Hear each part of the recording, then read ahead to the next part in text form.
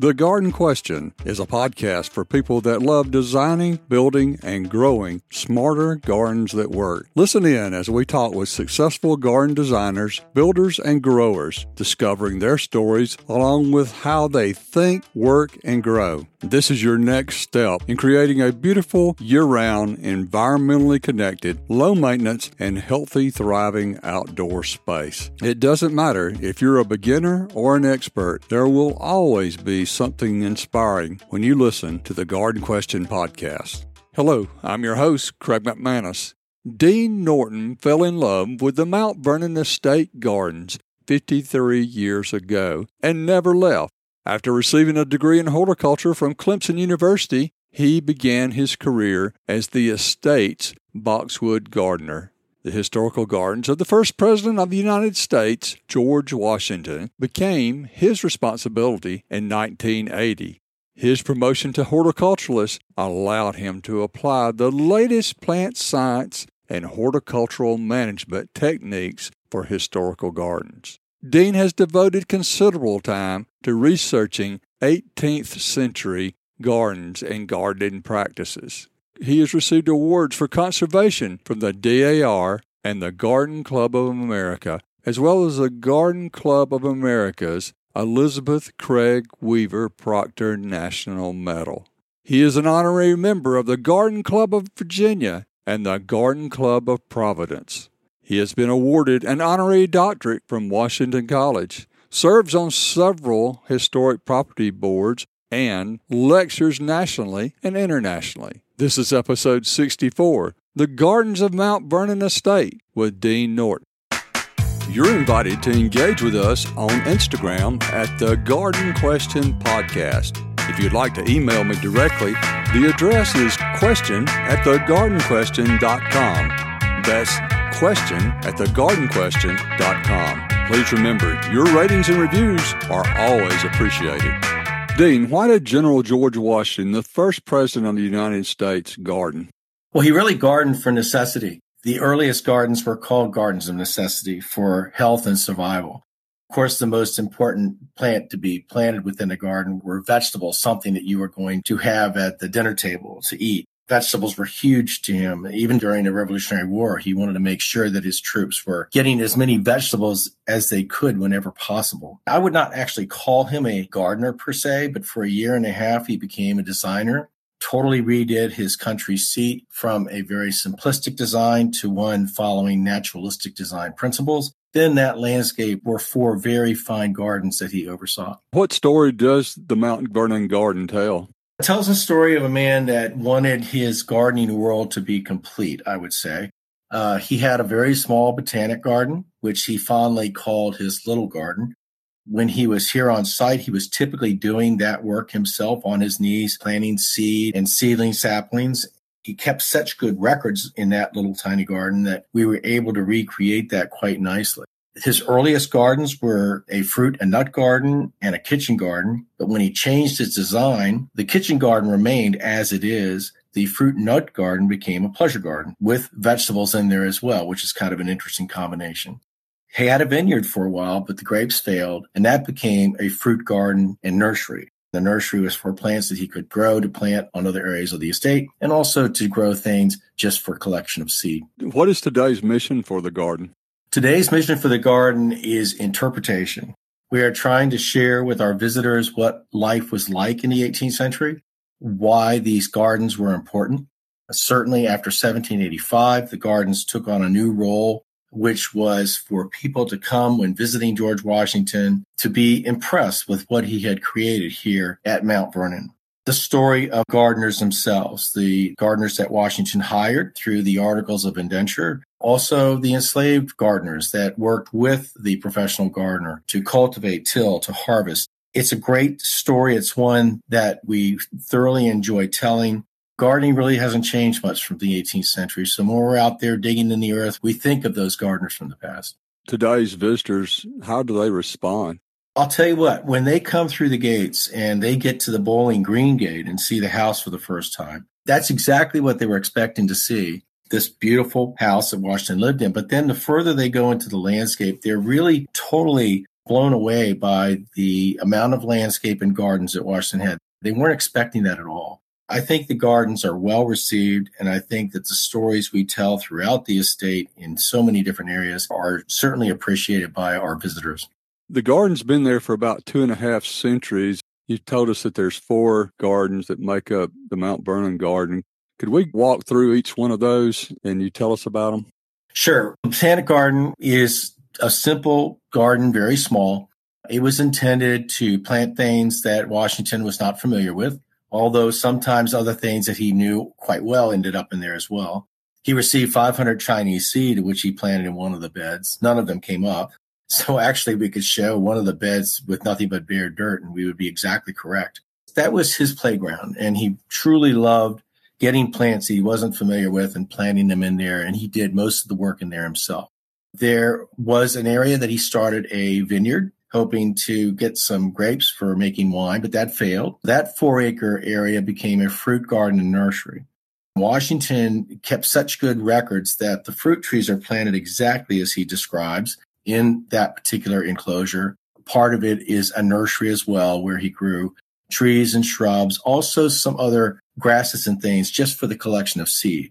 The kitchen garden was the first garden laid out in 1760, and that has been cultivated as a kitchen garden since 1760. It's never changed in its purpose, which is the only garden like that on the estate. Both the kitchen garden and fruit and nut garden were 1 acre in size, so that's a significant garden. Nut garden changed from a garden of necessity to a pleasure garden, and that was meant to be the aha moment. When people were strolling around the Bowling Green, they could look through that gate. They saw a beautiful conservatory. The idea was to walk in there and just enjoy the beauty of the flowers, and those flowers were there for their enjoyment and not for their use. I think his gardening world was quite complete. You said the conservatory. Would that be the greenhouse?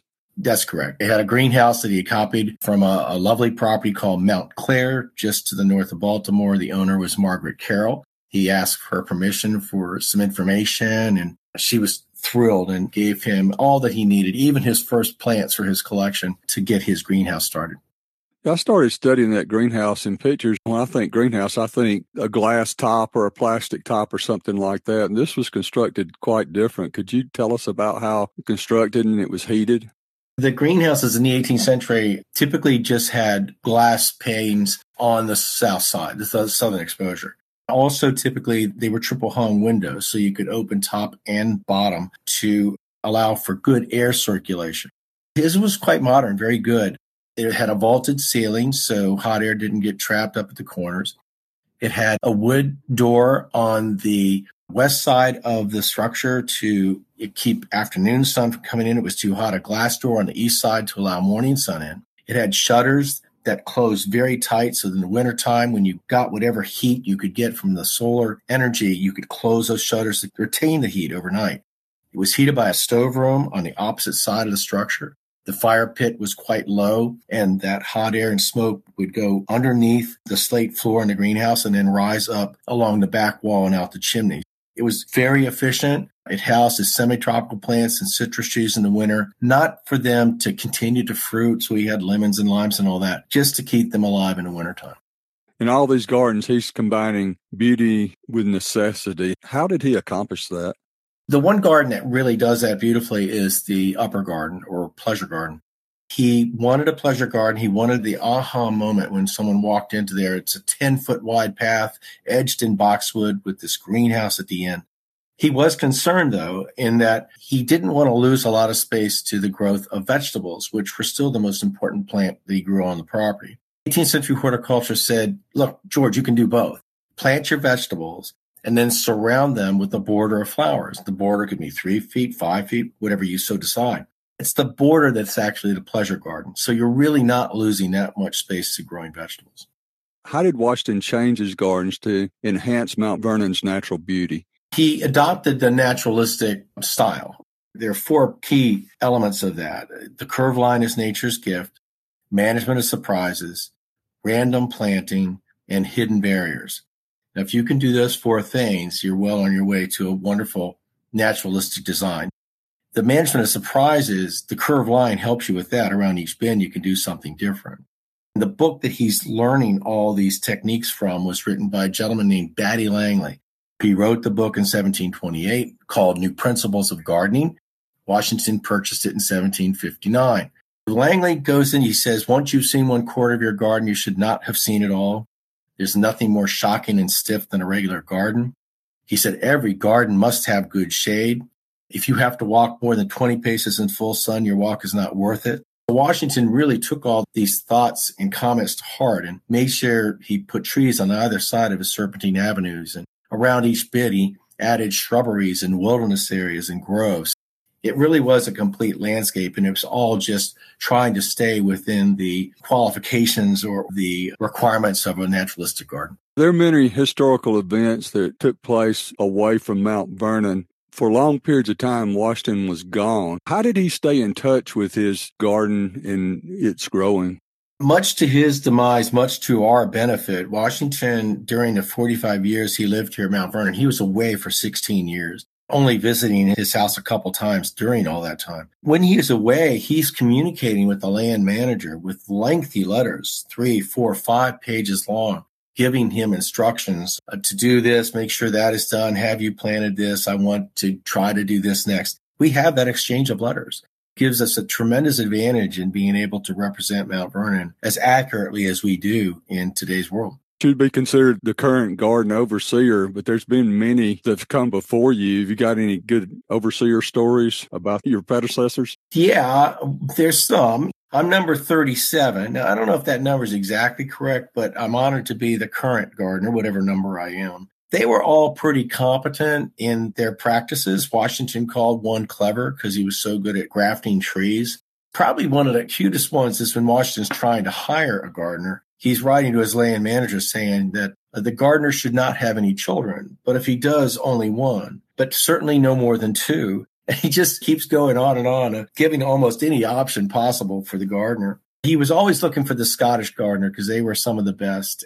I'm thrilled to be following in the footsteps of so many great gardeners. I hope that I'm continuing their tradition of maintaining a beautiful Mount Vernon. Tell us about the people that worked in the gardens during Washington's time. He hired gardeners under the Articles of Indenture, so they would come over, he would pay their way, and they would have to work that to pay Washington back. Some of them stayed for many years. There was a German gardener named John Christian Eller who was here for a number of years. They had a bit of a falling out, but apparently after Washington passed away, he actually returned because there is something in the notes about a German gardener saying that he used to work here. There was one from Holland, England, and then, of course, you had your Scottish gardener at the very end of his life, which Washington said that he was dedicated, sober, passionate about his work, and that, in short, he's the best hired servant I've ever had. And what makes it even better is that he says he has never been happier. I think that's really wonderful and certainly rings true for me. For being here at Mount Vernon as long as I have, my life here as a gardener has been a very happy experience. What did the garden go through between Washington's death and until the time it's bought by its current owners? It started to fall in disrepair rapidly. Visitors' accounts have been occurring since Washington lived here, people visiting, and they write in their diaries or letters to friends, which is tremendously valuable to us. For that is our Polaroid to the past. Washington died in 1799, and visitors in 1801, 1802 are saying that it's deteriorating. It doesn't look anything like it did during Washington's time. So things just started to fall apart a little bit. You didn't have the money. You didn't have the dedication maybe to do as well. Not to say that work wasn't being done and things weren't being cleaned up as best as possible, but definitely it was noticeable to visitors that it was in a bit of disarray. When the Ladies Association purchased the property in 1858, things started to change, of course, quickly. And of course, Mount Vernon is in their hands today. It's a beautiful, beautiful site. Did they buy it from the family? They bought it from John Augustine Washington, the fourth Washington that owned the property before it was sold to the ladies. It cost them $200,000, and with that, they received 200 acres. Where others said you should take everything down but the mansion because that's all that's important, they made the decision that they wanted to keep everything that was there during Washington's time, which was absolutely the right thing to do. We have all the outbuildings. It's an amazing opportunity for visitors to come to see an estate, a plantation, as it was during the time of the owner. Are there new discoveries being made through modern archaeology and research, or you feel like you've reestablished everything there? No, there are new discoveries all the time. It's amazing.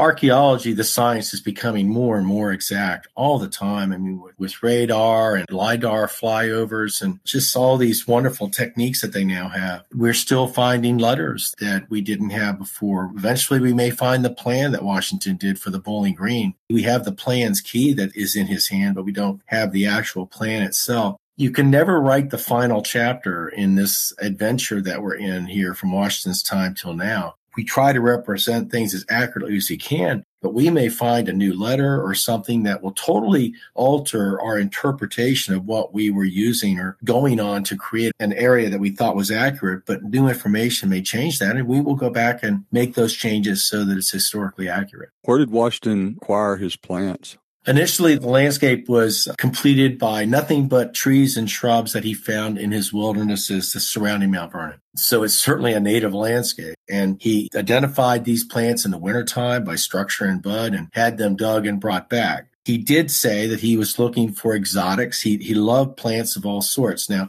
we don't know if an exotic to him was Mexico or South Carolina, but what we do know is he said he wanted plants outside of his geographic area. People sent him gifts of plants often. Also, he ordered from three of the principal nurseries of the time, John Bartram in Philadelphia, William Hamilton in New York, and Prince on Long Island. He ordered a lot of these plants in that he was experimenting with and putting within his landscape. I heard a story about a Franklin tree. Was that ever a part of the estate? The Franklinia, I think it was actually ordered from Philadelphia, and we've tried to grow them any number of times. We can't get them to survive. They're very finicky. They need to be in a spot they're really happy with, and so far we haven't found that spot on the estate, unfortunately. What's the significance of the Vaughan plan?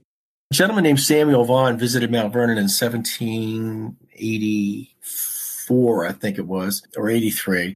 He was a landscape designer. He did a good bit of work up in the Philadelphia area, actually did some work around Independence Hall. He came and visited Mount Vernon and in his sketchbook drew the plan of the estate and then went back to Philadelphia, redrew a beautiful big plan that was very, very accurate. Washington said that you've drawn my estate accurately, except that you've enclosed the view with trees. And so the only problem that Washington states is when looking from the house down the Bowling Green, down a vista to the forest beyond, there were two willow mounds that were planted on the Bowling Green. They weren't meant to act as punctuation points. No planting would occur within that. So you had a wide open view to the west. For whatever reason, Vaughan decided to draw trees all in there.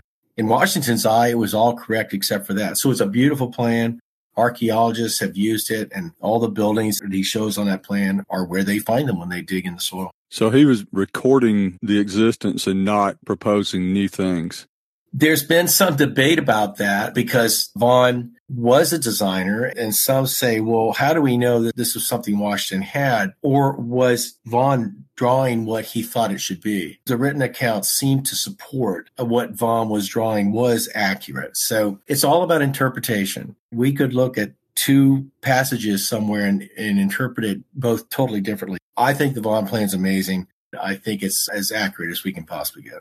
You've mentioned the Bowling Green a couple of times. What grass did they use in the Bowling Green? Their grass was called goosegrass or spear grass. They also had rye. There's even bluegrass. It was a very coarse grass. Coarse grass was kind of important, actually, because they mowed it with the English scythe, and a very fine-bladed grass would be very difficult to cut with that implement, whereas the wider-bladed grass, they could cut quite nicely if they had a good sharp edge on their scythe, and the sickle, of course, would have been the weed eater. The Bowling Green was meant for games and entertaining and would have been mowed on a regular basis, raked, rolled, and mowed right up until you may have a drought or something where the grass would stop growing, just like we have experienced today. What variety do you grow there now?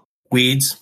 It's just, I'm serious. It looks great from a distance, but if you walk up on it, it's just clover and creeping Charlie. And if it's green, I'm fine. We don't want to use chemicals on the lawn. We have a lot of visitors, a lot of children running around. So it's as natural as possible. We overseed and everything, but no, just don't look too closely. Well, that'd be more accurate to the period, I guess. I don't know. It'd be interesting to see the grass back then. It was maintained in a way that it was intended for them to bowl. They had lots of games with the hoops and other things. So it was used a great deal as a green for entertaining. How do you cut it now? Oh, we have John Deere's that go 13 miles an hour. Oh. So it's pretty nice.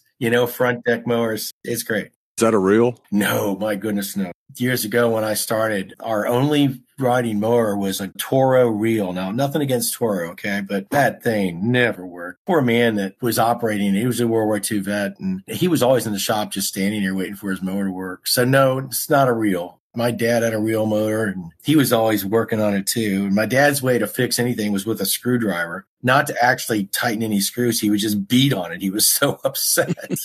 You've got the serpentine paths. What materials did they use? It was a combination of gravel and clay, pea gravel, smaller grade gravel, and it was cobblestone up around the circle in front of the mansion. Washington said if he could find any alternative form of paving, he would certainly use it because gravel roads were constant maintenance of raking, rolling, adding new gravel to keep them from being muddy all the time. That's exactly what was used in the gardens as well. It was a gravel type path. Is that gravel mined from the Potomac? Washington talks about a gravel pit. It would seem as if they got a lot of it from the Potomac and they would have sifted it to get the right size stone that they wanted. So I think there were a couple sources, but I'm not real clear on it.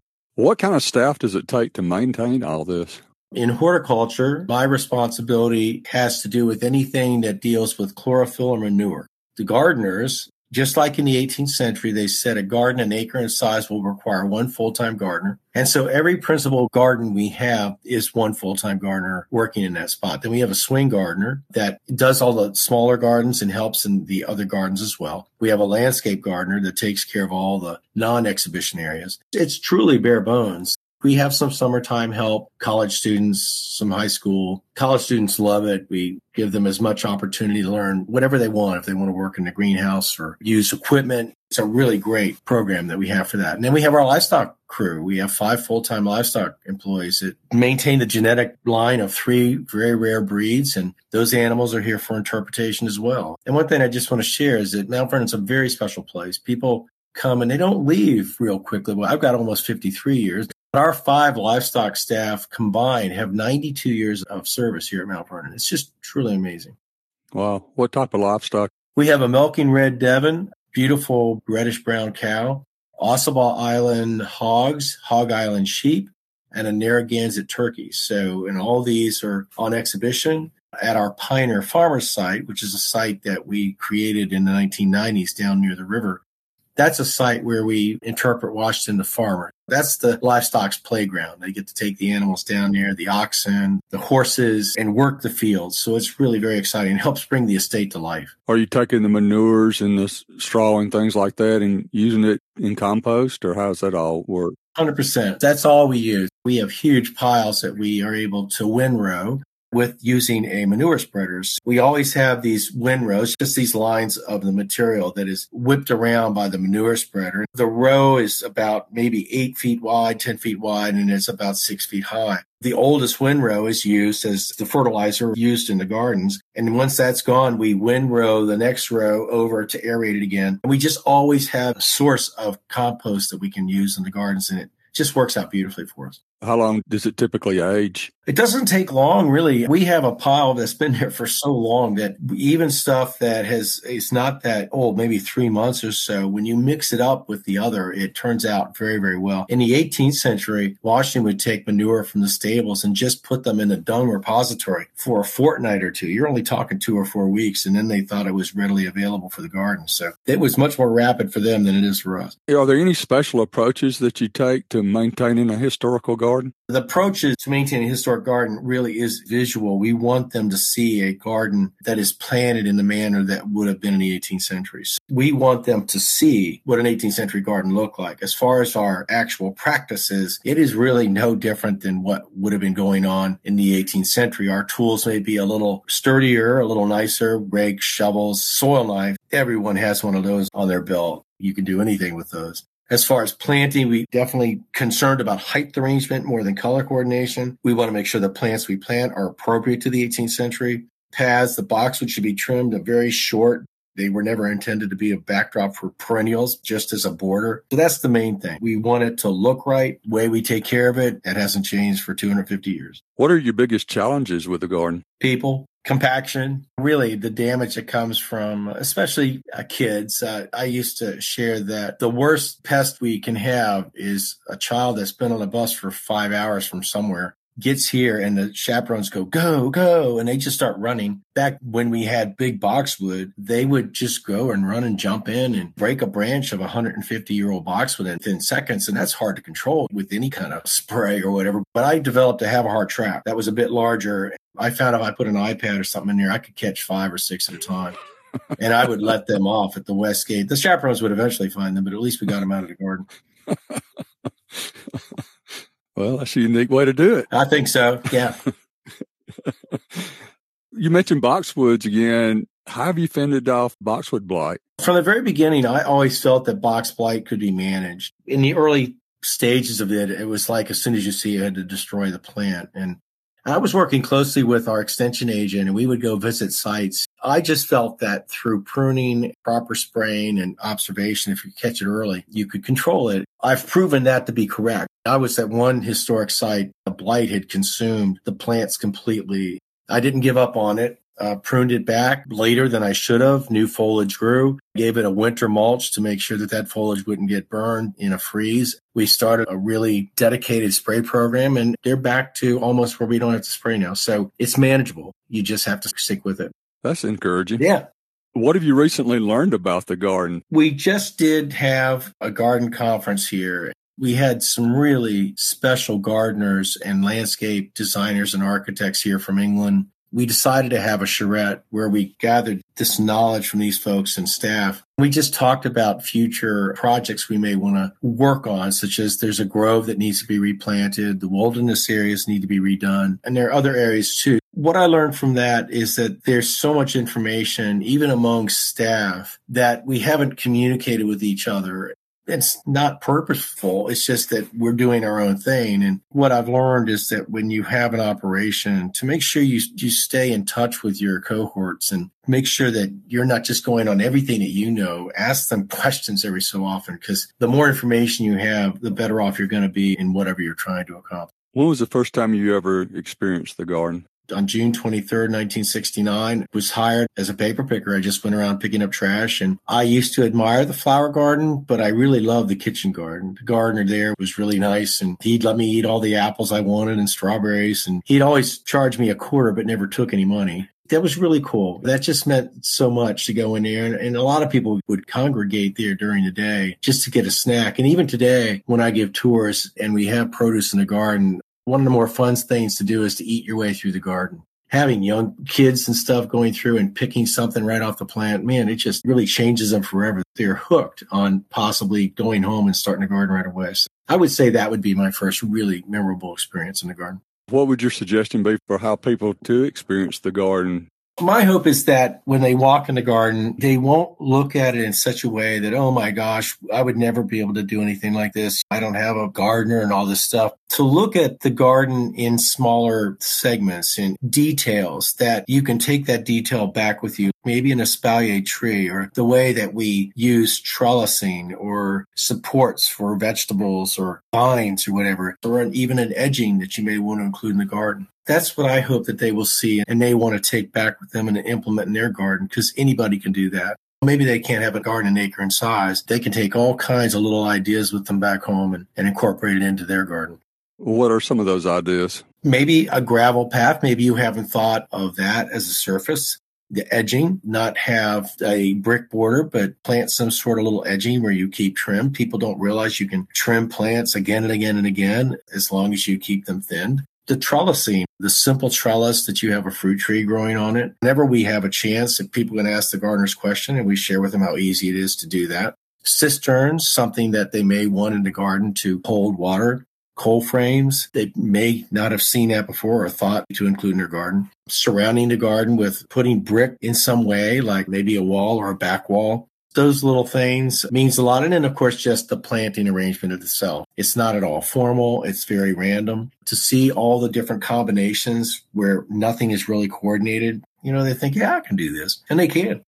Do you ever have that moment in the garden where you're just in awe of where you're standing? All the time. It does happen in the garden, especially the upper garden. But I'll tell you, when I am looking at the gardens and talking to the gardeners, and when I go from one garden to the other, and I walk across that bowling green and look at that house, I just can't believe that I am here. The house is so beautiful. I often think that it really doesn't exist. It's just a backdrop. So every day I'm in awe of the beauty of this property, of the landscape that Washington created 250 odd years ago. How honored I am to be here to maintain that for him. What is the visitor experience like? Mount Vernon years ago was kind of the kiss of death for children. There wasn't anything at all for them to really look at and get excited about. People touring Mount Vernon took about 2 hours. Today, people come for the day and sometimes even come the next day. There's so much to see and do. We have so many activities that people can view, such as the blacksmith, the baker using an oven to cook bread, people at the Pioneer Farmer site in costume, the grist mill and distillery, that they're just incredible to see a mill work and to see the distillery where whiskey was made. It's really amazing. And in the tours that we have slave life tours, we have garden landscape tours. The museum and the orientation centers are so well done. People can come, spend whatever time they want, but they are going to go away having had an amazing experience at an 18th century site and learn much more than they ever would have thought about the life and times of everyone here at Mount Vernon. The Washingtons, the gardeners, the visitors, and the enslaved. It's an amazing experience. How has Mount Vernon touched you? Mount Vernon's my life. My wife worked here for 8 years. That was a joy. I actually asked her to marry me in one of the historic garden houses. My 4 daughters all worked here. They think of it as their backyard. We've had so many wonderful experiences. Who cannot be thrilled walking through a garden and you hear someone say, "Hey, Dad," that made a day, many a time for me. It has shaped me to who I am as far as Washington's moral character and what I've witnessed, the people that I've met. I am a blessed individual. Mount Vernon's my life, and I'm honored to be here. Dean, how may people connect with you? I connect with a whole lot of people. We have almost 1 million visitors a year. I don't meet all of them. I certainly see a lot on tours and just answering questions. They connect with me through LinkedIn, email, cell phone, text. The ones I love to connect with are young people. I love to show them the passion I have for what I do, and hopefully they'll catch that passion too and learn how wonderful gardening is. This has been episode 64, The Gardens of Mount Vernon Estate with Dean Norton. Thank you, Dean. You're awesome. The goal is that every episode is valuable and well worth your time. Please generously share the Garden Question podcast with your friends, relatives, and neighbors. Check out our website, thegardenquestion.com, for links, resources, and where you can listen to every episode again and again. You will not want to miss a weekly episode, so please subscribe to the Garden Question podcast with Craig McManus on your favorite listening app. Keep on designing, building, and growing a smarter garden that works.